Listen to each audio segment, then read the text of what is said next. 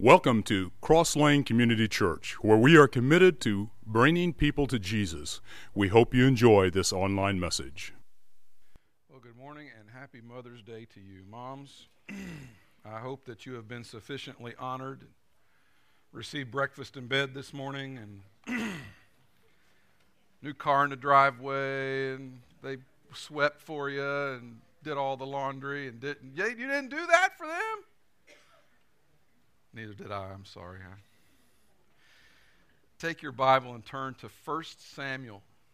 1 Samuel chapter 1. I'm excited about this message this morning just from the standpoint of just how what a good model I'm going to give you this morning scripturally. This person that we're going to look at I think is very relevant for today's woman, very relevant for many of the women in our church, possibly all the women in our church today, and I think we're going to learn a little something this morning. I want to start by telling you about a Calvin and Hobbes comic strip that was written. Calvin is standing by his mother's bed when he says, "Hey Mom, wake up, I made your Mother's Day card." And his mother's real pleased, and you know, he's standing there and he's getting ready to start to read the card, and he reads, "I was going to buy a card with hearts of pink and red, but then I thought I'd rather spend but then I thought I'd rather not spend the money instead. And it's awfully hard to buy things when one's allowance is so small. So I guess you're plenty lucky I got you anything at all. Happy Mother's Day. There, I said it. Now I'm done. So how about getting out of bed and fixing breakfast for your son?" I like that. Being a mom is not easy. That is an understatement, is it not? That is being a mom is not easy. A mom was talking to a college friend, and she said, "I remember before I was married and had kids that I had 3 theories on raising children and no children, and now I have 3 children and no theories." You know, they kind of go out the window, don't they, as the kids come along. Everything you thought was going to work doesn't necessarily work. Almost a century ago, our president, Woodrow Wilson, proclaimed the second Sunday in May to be Mother's Day, and he said that it was to be a time for public expression of our love and reverence for the mothers of our country. And it is true that no nation is greater than its mothers, because they truly are the maker of the next generation. I want to talk to you this morning about 5 defining traits of a woman of faith this morning. We're going to look at the life of a woman named Hannah in the Old Testament, and I think that many women in the room this morning are going to be able to identify with Hannah in a number of ways. The first thing I want you to see about this remarkable woman is that women of faith exhibit real problems. Now, if you know me very well, you know that I can't even hardly relate to you unless you're a little messed up, okay? You got to be just a little messed up. If you're too perfect, I can't relate to you. I'm being honest. When I run into Christians who never have a problem, who think that, you know, whose life is just completely perfect, they got perfect kids, you know, perfect job, perfect house, perfect everything, perfect life, I just look at that and think that's plastic. There's something not real about that. So, you know, we have people come to this church all the time, and one of the things we hear a lot out of new people is, well, you know, I just don't feel like I'm and they don't say this, but this is what they're trying to say. I don't feel like I'm good enough. I don't think I'm good enough. I've got too many problems. I got too many things that are in between me and God sure can't love someone like me. And you know, I hear that and I just think, man, I mean, if you don't have some real problems in your life, it's hard for me to talk to you, because my friends and the people that I know and the people I'm close to, all of them, problems everywhere. I mean, there's just all kinds we're broken. I tell people all the time, the beautiful thing about this church is that this room this morning is full of broken people who struggle, people who have a hard time understanding certain things, people who go through just pain like you can't imagine. I mean, we're broken people, and because we are, I think because we're honest about it. Let's just put it where it is. A lot of churches this morning have a lot of people in the room that aren't really honest about what's going on in their life and aren't really honest about the fact that, hey, you know what, I'm broken down and my life isn't always put together, and sometimes it's just hard to put one foot in front of the other. Real women of faith exhibit real problems. Look at verse 1. There was a certain man from Ramathaim, a Zuphite from the hill country of Ephraim, whose name was Elkanah, son of Jeroham, the son of Elihu, the son of Tohu, the son of Zuph, an Ephraimite. He had 2 wives. One was called Hannah, and the other Peninnah. And this next verse is very telling. Peninnah had children, but Hannah had none. Why do you think Scripture words it like that? That's a significant little passage right there. And if I stopped right there, you've got all the insight you need, don't you, on the life of Hannah. You know some things about Hannah, and you know some things about her world and her probably her psyche. There are some women in the room this morning can perfectly identify right now with Hannah. The wife's chief role in Hannah's day was to produce offspring, not offstring. I don't know who produces offspring. Women produce offspring. Her role was to produce children for her husband, and especially males, because it was really, really important for the family line to be continued. In fact, these verses kind of start with a little mini genealogy, just as a demonstration of how important those family lines are. And this one would belong to this one. And it was really important for a woman to be able to produce for her husband sons. And when you couldn't do that, if it came to a place where you just realized, I'm not going to be able to do that, it would have been considered in her day a curse to not be able to produce children for her husband. She would have been looked down upon by the other women and other men in the culture who would have known her. Hannah joins a very long list of people in the Bible, women in the Bible who were unable to conceive children. Sarah, Abraham's wife, was one. Rebekah, Isaac's wife. Rachel was Jacob's wife, had a difficult time. Ruth, Boaz's wife, had a difficult time. And Elizabeth, the mother of John the Baptist, for the longest time, had a very difficult time conceiving children. Usually, the childless women that you see in Scripture, they tend to become the matriarchs of faith for us. And Hannah might have viewed today, Mother's Day, as some kind of rip-off. You know, some kind of... Hannah might have looked at a day like today and not maybe had the best attitude toward it.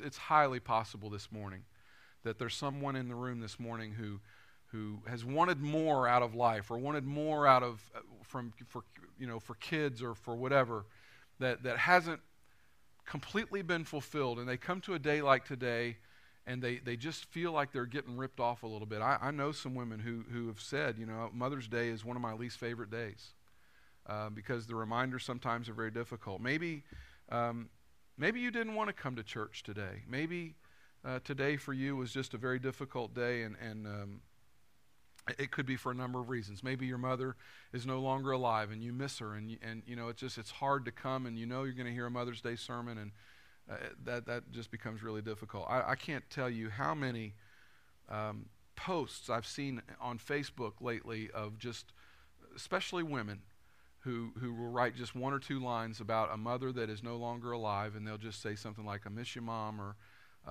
today is my mom's, would have been my mom's such and such birthday, and I really miss you, Mom. I just wanted to say something. I can't tell you how many times I see that posted, and it's saddening to me. Maybe you're here today and you don't really care for your mother. You've got a mom, but you think, I don't like my mom.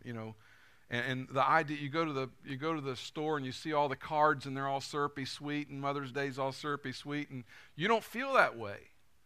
And Mother's Day's coming, and you probably should do something, but you don't feel like doing something, and it's just hard for you to kind of ramp up for the day. Maybe your mother is sick right now, and your thoughts turn really to how much longer you're going to have her, and it makes you sad to think, that you don't have an eternity on earth. You don't have a whole lot of time. Maybe it's a day for you that's just wrought with all kinds of sadness just because of maybe what's coming. Maybe you're here today and you're a single dad, and you're the one that has become mom, And you're the one that's got to look after, and you've got to explain to these kids, why their mom's not more involved, or why she is the way she is.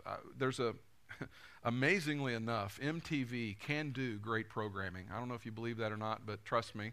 MTV has a show right now called 16 and Pregnant. Anybody seen that show? I'm a firm believer that that ought to be mandatory viewing for every 7th grader, maybe 6th grader in the United States of America, especially every 6th grade young lady. Unbelievable. They take these 16-year-old girls who are pregnant, and they've got a boyfriend usually, and they just follow them along through that pregnancy, and they show how the boyfriend responds to the news, and how the boyfriend responds as she starts to get bigger, and then how the boyfriend responds when labor starts, and the guys are all freaking out like, oh my goodness. And there's this one episode that Myra and I were watching, and this little girl, 16 years old, mom wanted nothing to do with her. Just wanted nothing to do with her. And several times in this hour-long show, this little 16-year-old girl is calling out to her mother like, Mom, I want to spend time with you. I love you. I want to be with you. And the mom's busy with a boyfriend, or the mom's busy at work, or whatever it is, but the mom is just not around. And then they always do this follow-up thing with these girls, and they kind of tell you what's going on in their world. And one of the saddest things to me was this little 16-year-old girl has had her baby, and she's got this little grandchild that she's wanting to share with her mom now, and the mom's just nowhere in the picture at all. It's very, very sad. Several women in this room have probably experienced things like that. Some women in this room, a lot of women in this room have experienced miscarriages. You know the pain of going through horrible, difficult things, problems. It's real life. It's real world. It's not dressed up. It's not pretty. It's not all put together all the time. Women of faith exhibit real problems. Some of you maybe have never had kids, and you would have given anything to have held your own baby, and it didn't happen. Ladies, look at me. We honor you today. You're valuable to us. And if the men in the room have had a hard time today expressing to you your worth and your value, let me do it for them.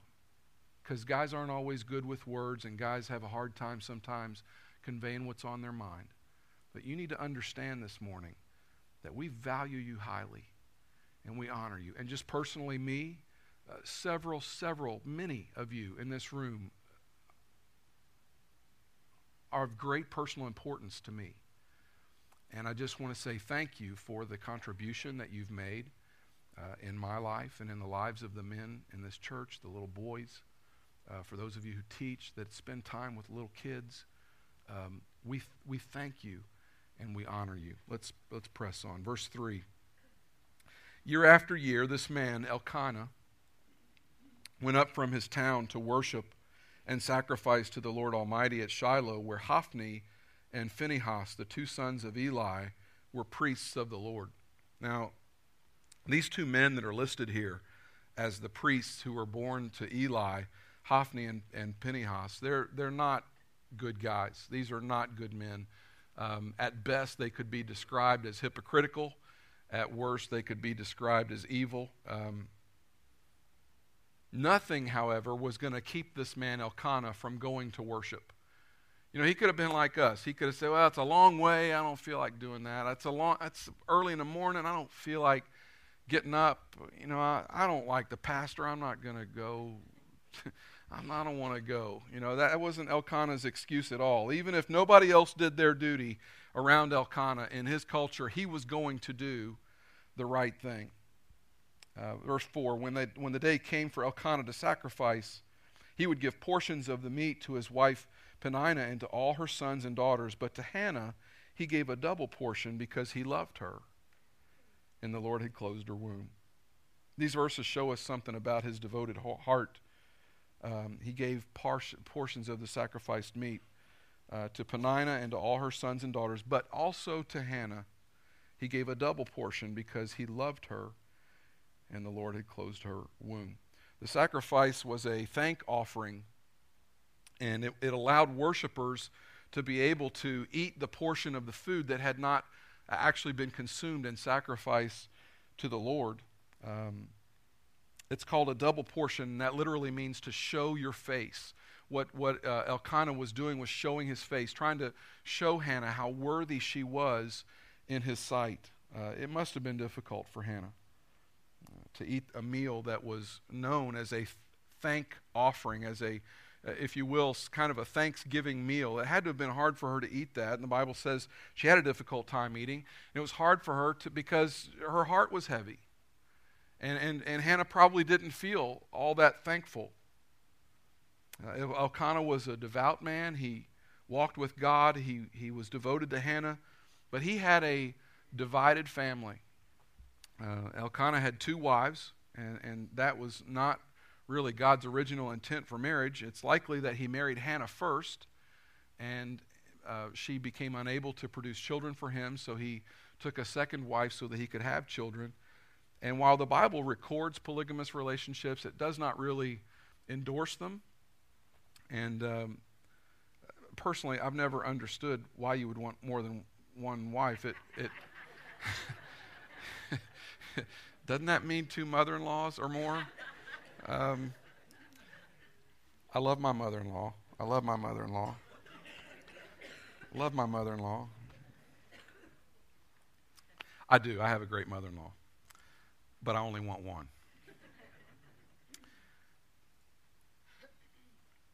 Verse 6, and because the Lord had closed her womb. I want you to see in this instance that Hannah's problem came from God.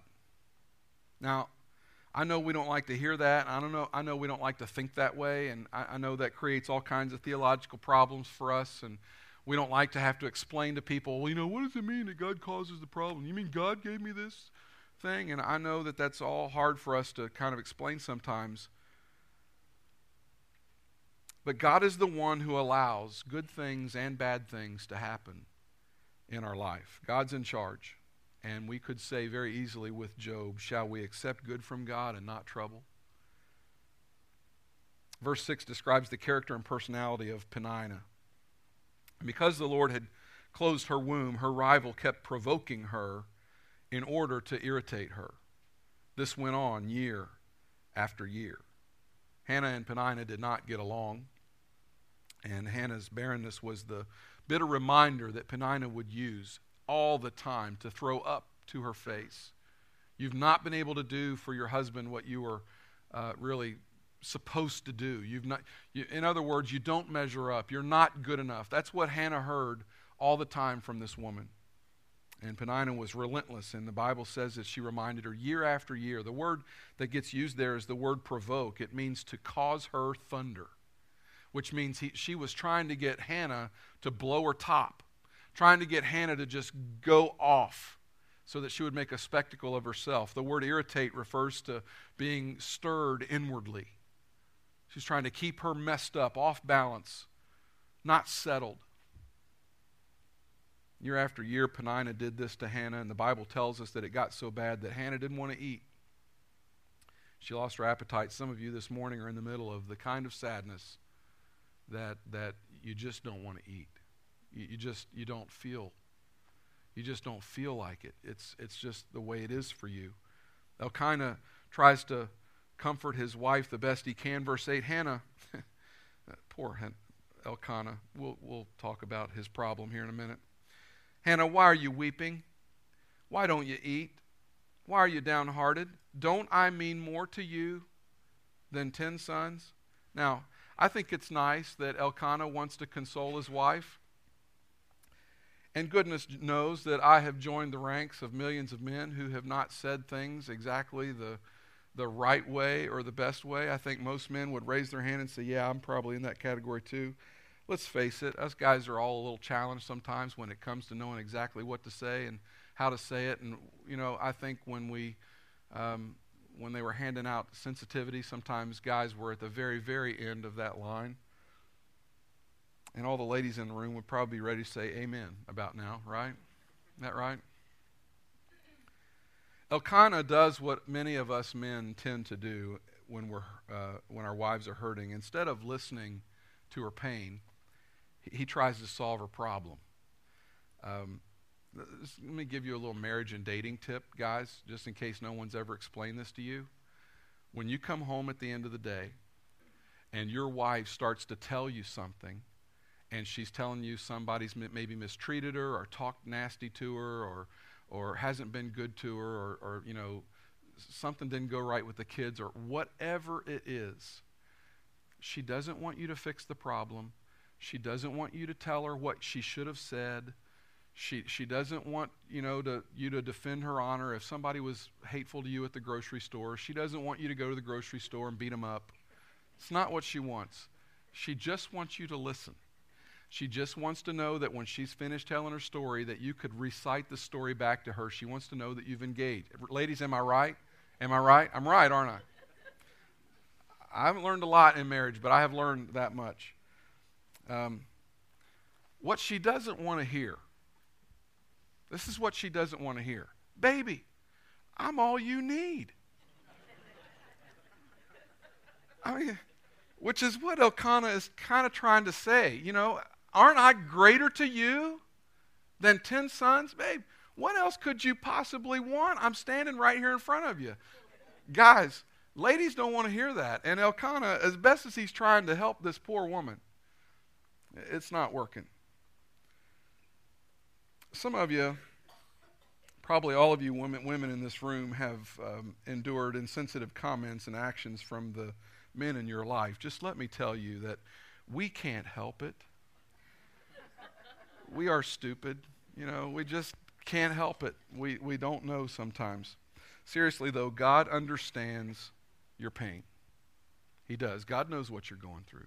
God knows you have real problems. God knows that you struggle. God knows that life is not always put together for you. Let me just get real personal for a minute. That dream, that vision, that thing that you've always wanted in your life that you've hoped would come true, that hasn't come true, God knows about that. God knows that thing that you only confess to Him, that thing that when you say, God, I've wanted this, whatever this is, I've wanted this my whole life, and God, I don't have it.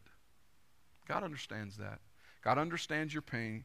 God knows that you're hurting. He understood Hannah's pain. Second thing I want you to understand is this. Women of faith express vibrant prayers. Verse 9. Once they had finished eating and drinking in Shiloh, Hannah stood up. Now Eli, the priest, was sitting on a chair by the doorpost in the Lord's temple. In bitterness of soul, Hannah wept much and prayed to the Lord. And she made a vow, saying, O Lord Almighty, if you will only look upon your servant's misery and remember me, and not forget your servant, but give her a son, then I will give him to the Lord for all the days of his life, and no razor will ever be used on his head. Hannah had some problems, but she did not allow those problems to shut her faith down. She didn't allow her problems to block God out of what was going on in her world. She expressed her faith in prayer. Sometimes God uses our problems to get our attention. Sometimes God uses our problems to really kind of knock on the door, wake us up a little bit. Psalm 119:71 says this, It was good for me to be afflicted so that I might learn your decrees. Look at verses 10 and 11 back in our text. In bitterness of soul, Hannah wept much and prayed to the Lord.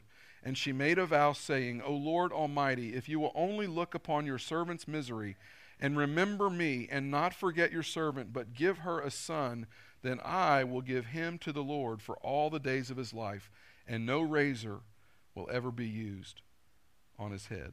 Her weeping led to worship,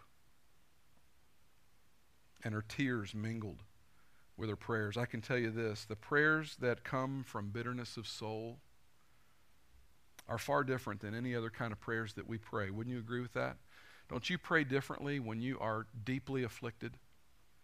Don't you pray differently when your heart is heavy? Don't you pray differently when you've got things that are weighing on you that you just you never even imagined that it could be that bad?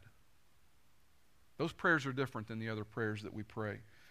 Alan Redpath said, when God has an impossible task, He takes an impossible person and He crushes them. Hannah is broken. She appeals to God, the Lord Almighty, and she's appealing to His power and authority because she knows there's not a thing she can do. part of her prayer is that she is given a son, and she says, if you'll give me a son, I will dedicate him to the Lord for his entire life. And this son would become a Levitical priest. When you read, and no razor will ever be used on his head, what she's saying is that he will become a Nazirite. And the thing about a Nazirite is they didn't cut their hair.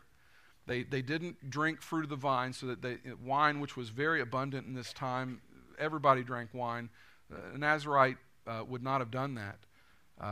Very strict kind of upbringing and the kind of things that he would have had to have stayed away from. He wasn't allowed to be close to a dead body. A lot of things that were in order for a Nazirite. Samson, if you want somebody else in Scripture who was a Nazirite, would have been Samson, would have been one.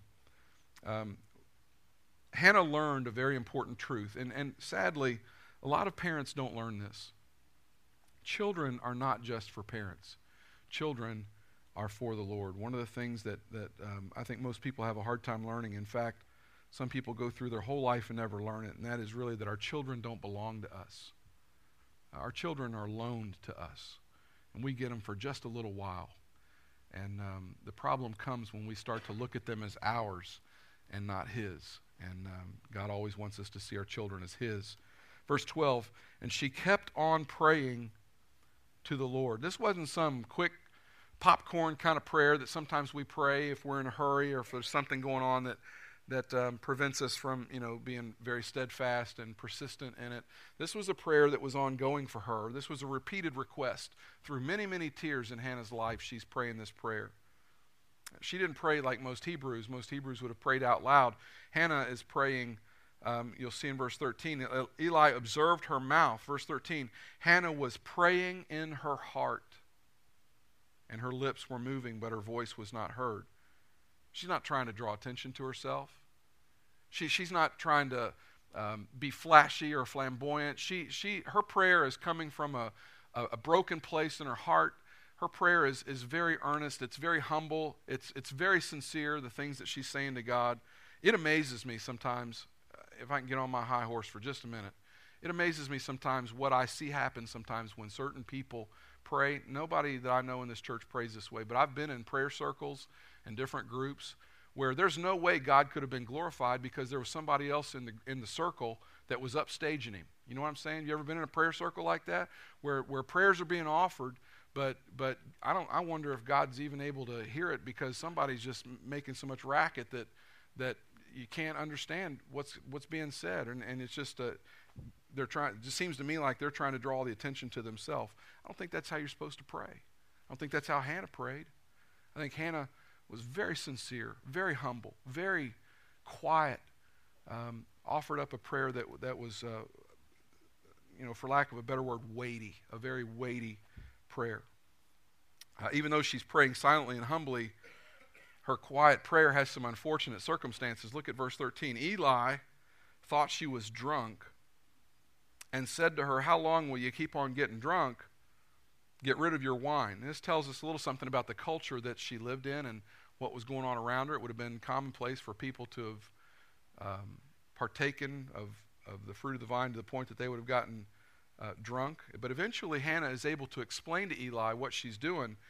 And finally Eli comes back in verse 17 and says, go in peace, and may the God of Israel, keep in mind, this is the priest who's kind of blessing her. Go in peace, and may the God of Israel grant you what you have asked him. This is a huge blessing for Hannah.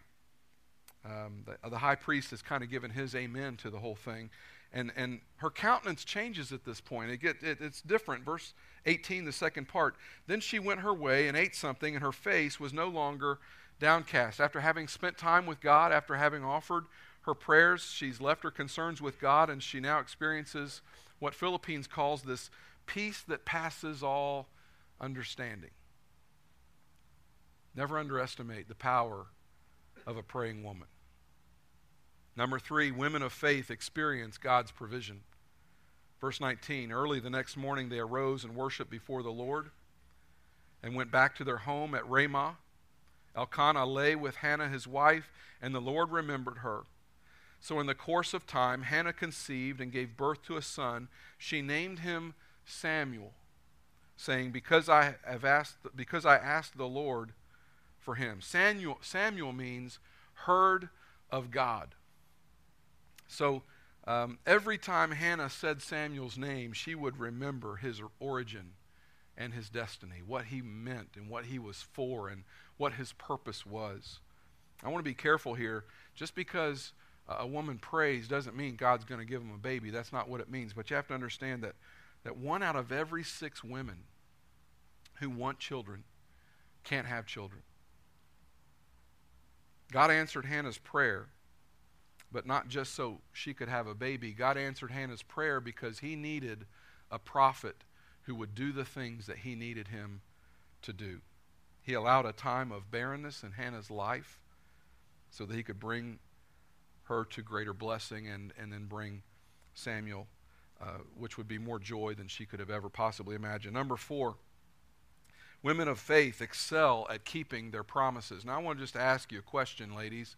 If you'd gone as long as Hannah without having a child, and if you'd gotten to the place where you thought, I'm never going to have a child, and then you prayed the prayer, God, if you'll give him to me, I'll give him right back, and I'll give him back for the rest of his life. How many of you really think you could have kept that promise once the baby showed up? I think that'd be a difficult promise to keep. Look what happens, verse 21. When the man Elkanah went up with his family to offer the annual sacrifice to the Lord and to fulfill his vow, Hannah did not go. She said to her husband, after the boy is weaned, I will take him and present him before the Lord, and he will live there always. Do what seems best to you, Elkanah told her. Stay here until you've weaned him. Only may the Lord make good his word. So the woman stayed at home and nursed her son until she had weaned him. After he was weaned, she took the boy with her, young as he was, along with a 3-year-old bull, an ephah of flour, and a skin of wine, and brought him to the house of the Lord at Shiloh. When they had slaughtered the bull, they brought the boy to Eli, and she said to him, as surely as you live, my Lord, I am the woman who stood here beside you, praying to the Lord. I have prayed for this child, and the Lord has granted me what I asked of him. So now I give him to the Lord. For his whole life he will be given over to the Lord. And he worshiped the Lord there. A lot of people make promises to God. A lot of people make promises to God that unfortunately don't get kept. She dedicated herself to her son, and she dedicated her son to the Lord. And when it came time to make good on her promise, that's exactly what she did.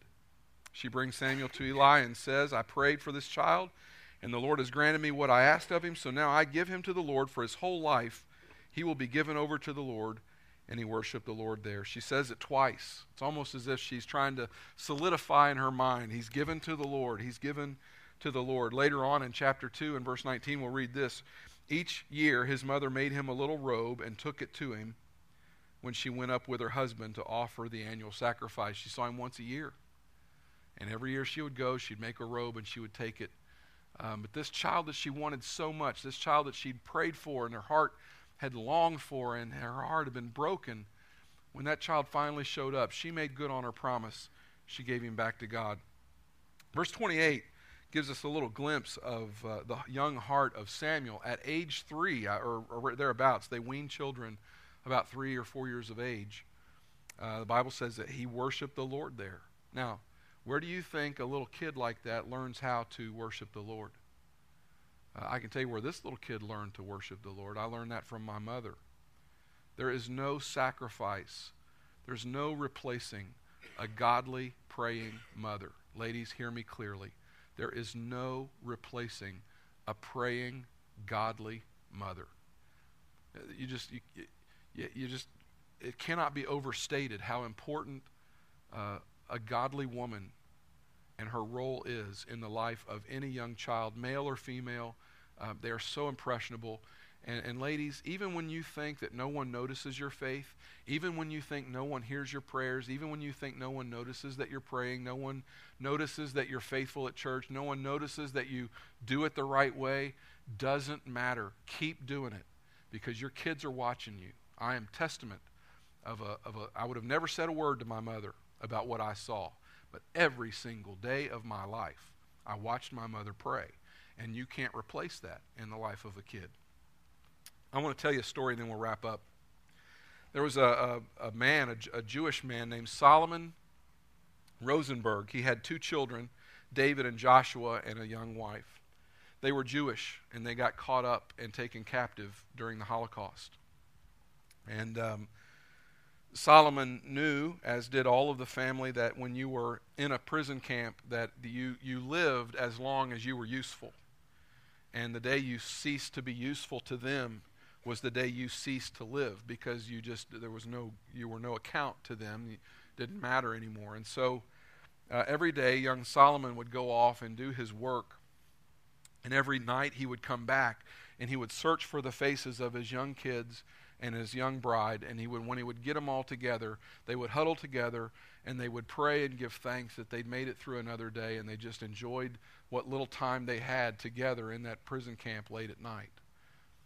And Solomon knew that he had a son named David who was kind of frail and weak, and he worried about him because he knew that he just was not strong enough to be able to continue doing what he was asked to do day after day. He knew that eventually the powers that be were going to come after his son and take him away because he just couldn't keep up. And sure enough, one day he came back at the end of his time, and he looked for his family like he always did, and he couldn't find them, and he's searching, he can't find them. But he sees his young son Joshua in a corner crying by himself. And he runs up to Joshua with his heart up in his throat because he fears the worst, and he knows what's happened, and he says, Joshua, tell me what's happened. And he said, well, they came for David today. David couldn't keep up, and they came and took David away. And he said, he understood that. He prepared for it. It hurt. It was horrible. But then he said, but where's your mother? And he said, well, David started to cry. And as they led David away, Mom grabbed his hand, and Mom went with him. See, that's what moms do. Moms kind of put everything else on the back burner. Moms kind of, they kind of sense the moment, and they tend to know what's most important. And when the time comes for them to step into a moment and be everything that a mother needs to be, moms just have this God-given innate ability to know when that is, even at the risk of their own life. And I just, could tell story after story. Young Hannah had the love for a son like that, who was willing to put God very first in his life to make sure that he honored God with every portion of his being, and that she would raise him in a way that he would count the uttermost for God. She was willing to forego a mother's greatest joy, which is time with her kids, so that he could be everything that God wanted him to be. She did what it took to help him reach his God-given potential. Let me ask you, ladies, is that the number one goal in your life? Are you first and foremost committed to raising your kids so that they can reach their God-given potential? Always make that your number one goal. Let's finish this up. Number 5, women of faith explode with praise.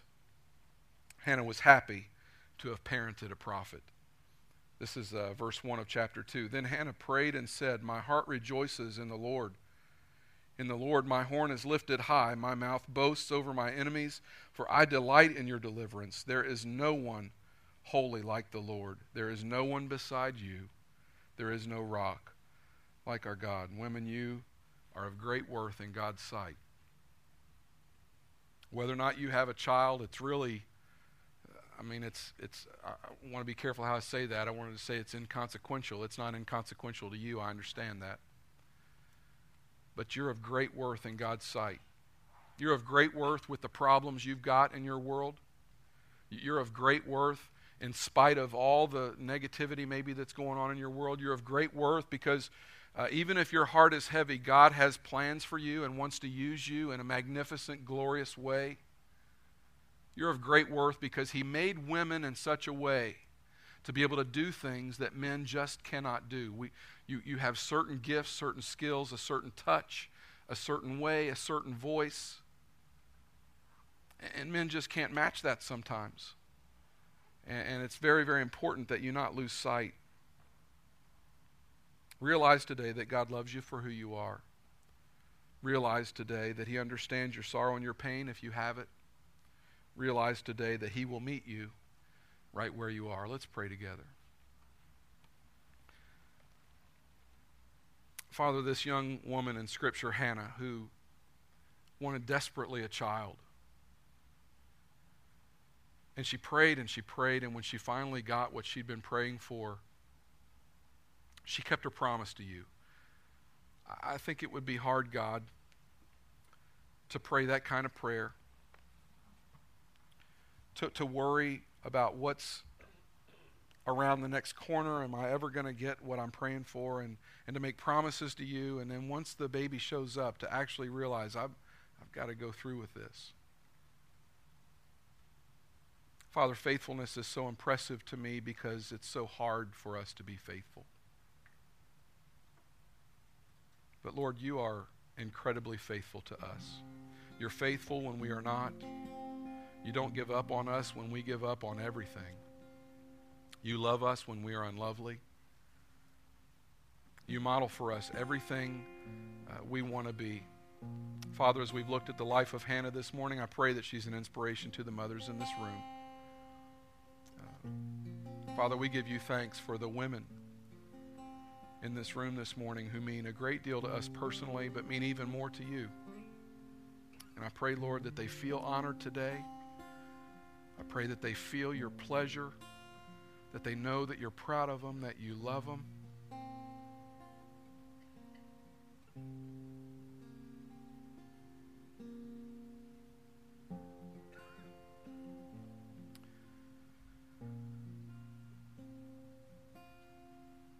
Help them to walk with their head high today. Because there's nothing like a woman. It's in Jesus' name.